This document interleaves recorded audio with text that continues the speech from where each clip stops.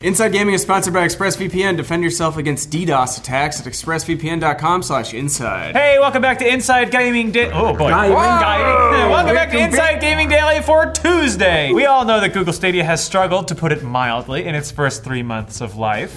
Yeah, you might have even seen a video about it on this channel, or 2 or 3 or 20, 40, 50, 60. Just biding our time until Cyberpunk. Yeah, the streaming service has been criticized for a lot of reasons, like laggy gameplay and not launching with all the features they promised. Like, really laggy.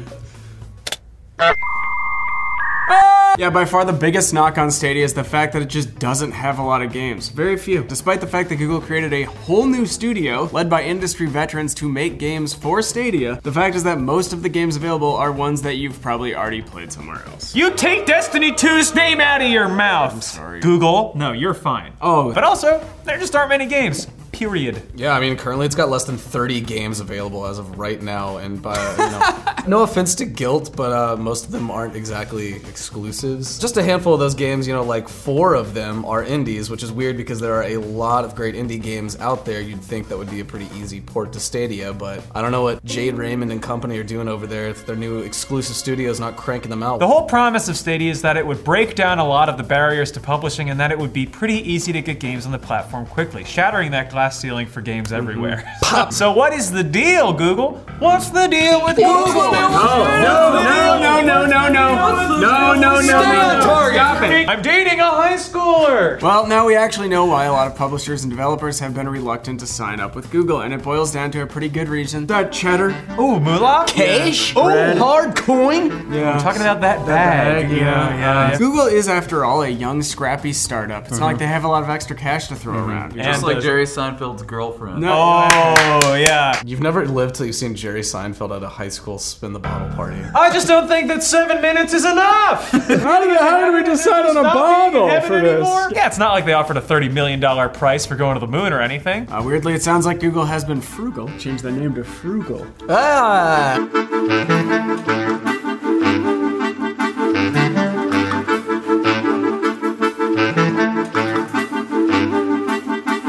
F-R-O-O-G-L-E. Frugal when it comes to getting games on Stadia. At least that's what some developers told Business Insider recently. They talked to a number of developers and 2 publishing executives who said that Google didn't offer them enough money to port their games to Stadia. One person described as a, quote, prominent indie developer said that they were approached by Stadia about putting their game on the platform. The developer said that, quote, usually with that kind of thing, they lead with some kind of an offer that would give you an incentive to go with it. But in this case, any incentive was kind of non-existent. I bet they're doing that thing where it's like, listen, this is the next thing. You want to be on this. You want exposure, don't you? Money. One publishing executive said that Google's offer was apparently so low that it wasn't even part of the conversation. Oh my god. Would you do it for $10? Yeah, and you need incentives in Google's case to make it worth it financially, because they don't have a giant audience that you would want to reach, like Steam or a unique platform like the Switch. So if there's no incentive, there's no real financial reason to bring your game to Stadia. Other than street cred. It's a family. My Uso Stadia. So that's one reason there aren't a ton of games on Stadia right now. But there's another big reason too. How big was it? So big.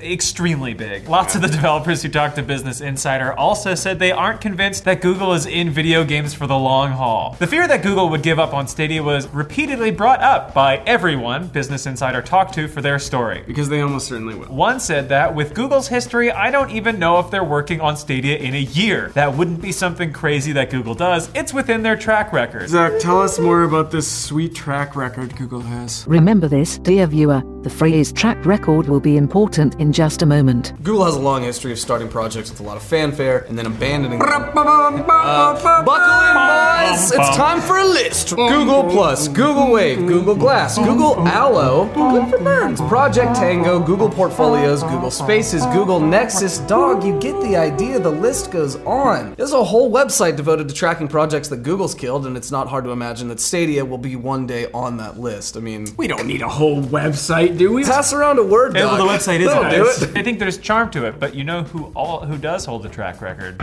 Usain Bolt.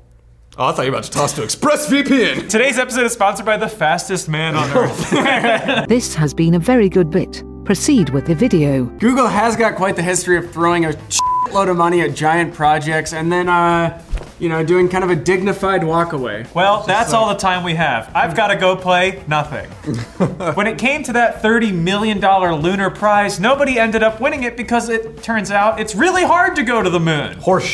Well, that's why we never went. And while video games aren't quite as hard as space travel, Google is learning that it's not the easiest market to break into. Game development is expensive and takes years, and that's after you've assembled a team of highly skilled, highly paid people to do the work. We've got a team of specialists flying in from Colombia right now. If there's one thing playing a lot of dreams has taught me, it's like making games is easy. Well, it was an indie developer, and then a guy came in, he's like, this case is federal now, and like 16 dudes came in with sunglasses and started taking boxes of evidence away. Yeah, shredding stuff. It's like, this is out of your jurisdiction. You son of a you son of a So yeah, there are already some very well-established players in the space with a lot of brand loyalty built up over the years. Yeah, Nintendo might be about its refund policy, but they've got a lot of people who still love them. Stadia doesn't exactly have a franchise character like Mario, who people have known since they were children. Yes, true. Guys, look, it's way a self-driving car. It's Stadia Jeff. Hi, Connor.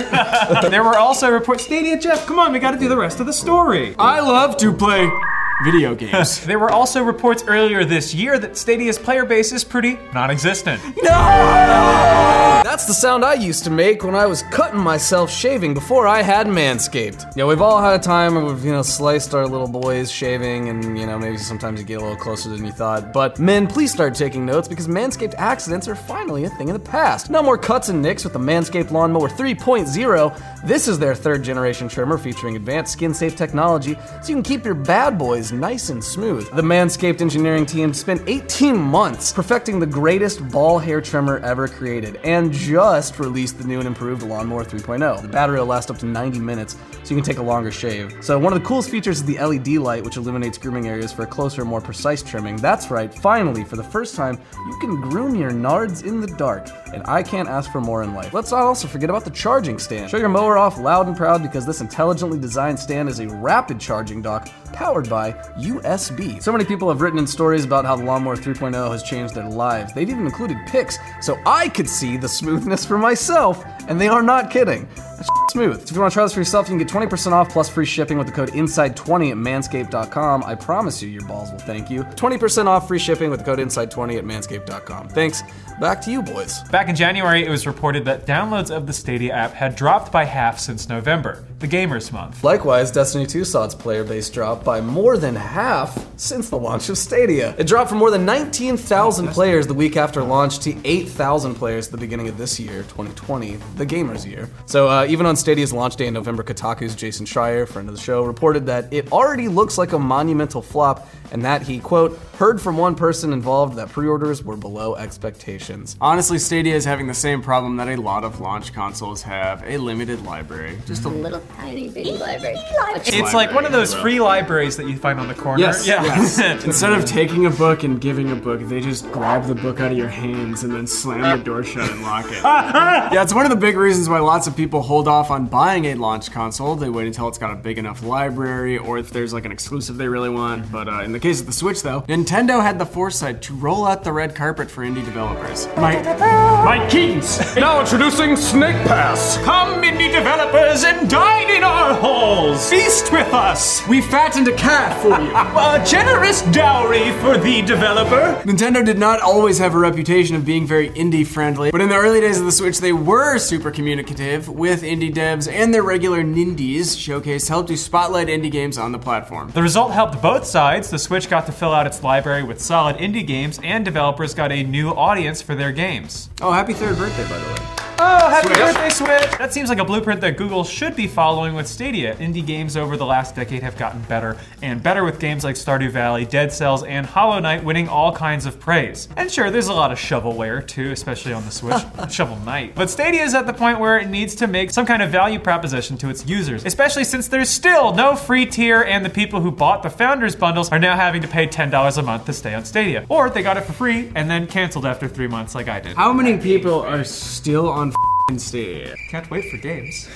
Earlier this year, they said that 120 games were coming to the platform this year, including a whopping 10 exclusives. But if they're gonna hit that number, indie games will probably have to be part of that equation. Interestingly, Apple has put a lot of money down when it comes to its own service, Apple Arcade. Apple reportedly invested 500 million big ones in the subscription service, and developers were each given millions of dollars each to fund their games. And big ones, dollars. That is That the is current right, exchange yes. rate, yes. Okay, yeah. Zach, you love Apple Arcade. Yeah, I genuinely, non-ironically love Apple Arcade. Of course, Apple Arcade has a different model than Stadia. Stadia is basically a storefront that you subscribe to, and you get a few free games a month thrown in. With Apple Arcade, though, you can play the whole catalog for $5 a month. It's actually getting pretty good reviews. Kotaku called it mobile gaming without all the bullshit. Yes. Meaning you can just, leave it to them to stay edgy. Meaning you can just play a game without all the microtransactions and gotcha mechanics that plague mobile games. Side dose of commentary from somebody who still pays for Apple Arcade. It's a really good service. Play a game for 5 minutes, you don't like it, that's fine. You zip off to another game, and then, if you get through the catalog and you really aren't liking any of it, well, cancel it. $5 a month. So we'll see if Stadia loosens up the purse strings, but for now it feels like they're neglecting one of the most fundamental parts of starting up a game service. Any guesses? Any guesses on what that could be? Hardware. Hammers and nails. Hammers? No, it's games. Oh, that does make sense. Yeah. Hey, but on the bright side, at least they're not NVIDIA, which has pissed off a bunch of developers, and they're all yanking their games off GeForce Now. They're all yanking off. Yank it off! It's so funny how differently developers and NVIDIA see that service. Yeah, it Check is. out the weekend video. Yeah, it came out on Sunday.